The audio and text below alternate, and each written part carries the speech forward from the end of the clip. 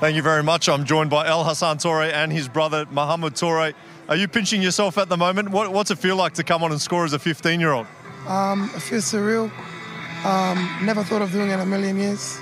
Not at 15, so it's an amazing feeling, especially at home in front of my friends and family. It's been a pretty crazy few months for the family. You must be extremely proud of your brother. Yeah, we always knew that he had it in him, like the rest of the family. My dad has taught us well, always to have a strong mind and play how you want and know how, how they've been brought up to play in Australia. He's been telling us to play how we feel, and yeah, that's how we've been doing best. It's worked so far. Did you have any words of advice for him in the last 2 weeks? Yeah, I told him to keep a cool head because football is ups and downs. You might be up one day, the next minute you're down, and you always have to learn from your experiences. But yeah, he's shown that he can play in this league and he's good enough. It's just a couple of more years of experience, and I think he would be a good player.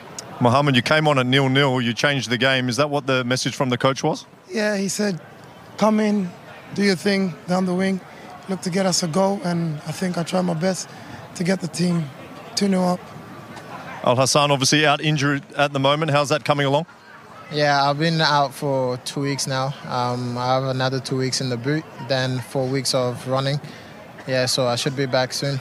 And with the the Olympic qualification, that must be a goal of yours to get back and try to get back into that Olympic squad? Yeah, firstly, I'm just thinking of getting out the boot first, doing my rehab properly. The club has been taking good care of me, Narvin and Django, with the gym programs and rehab.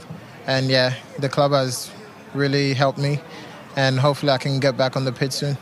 And lastly, how do you celebrate something like this? You're back home with all the brothers and sisters, or how do you bring yourself back to earth?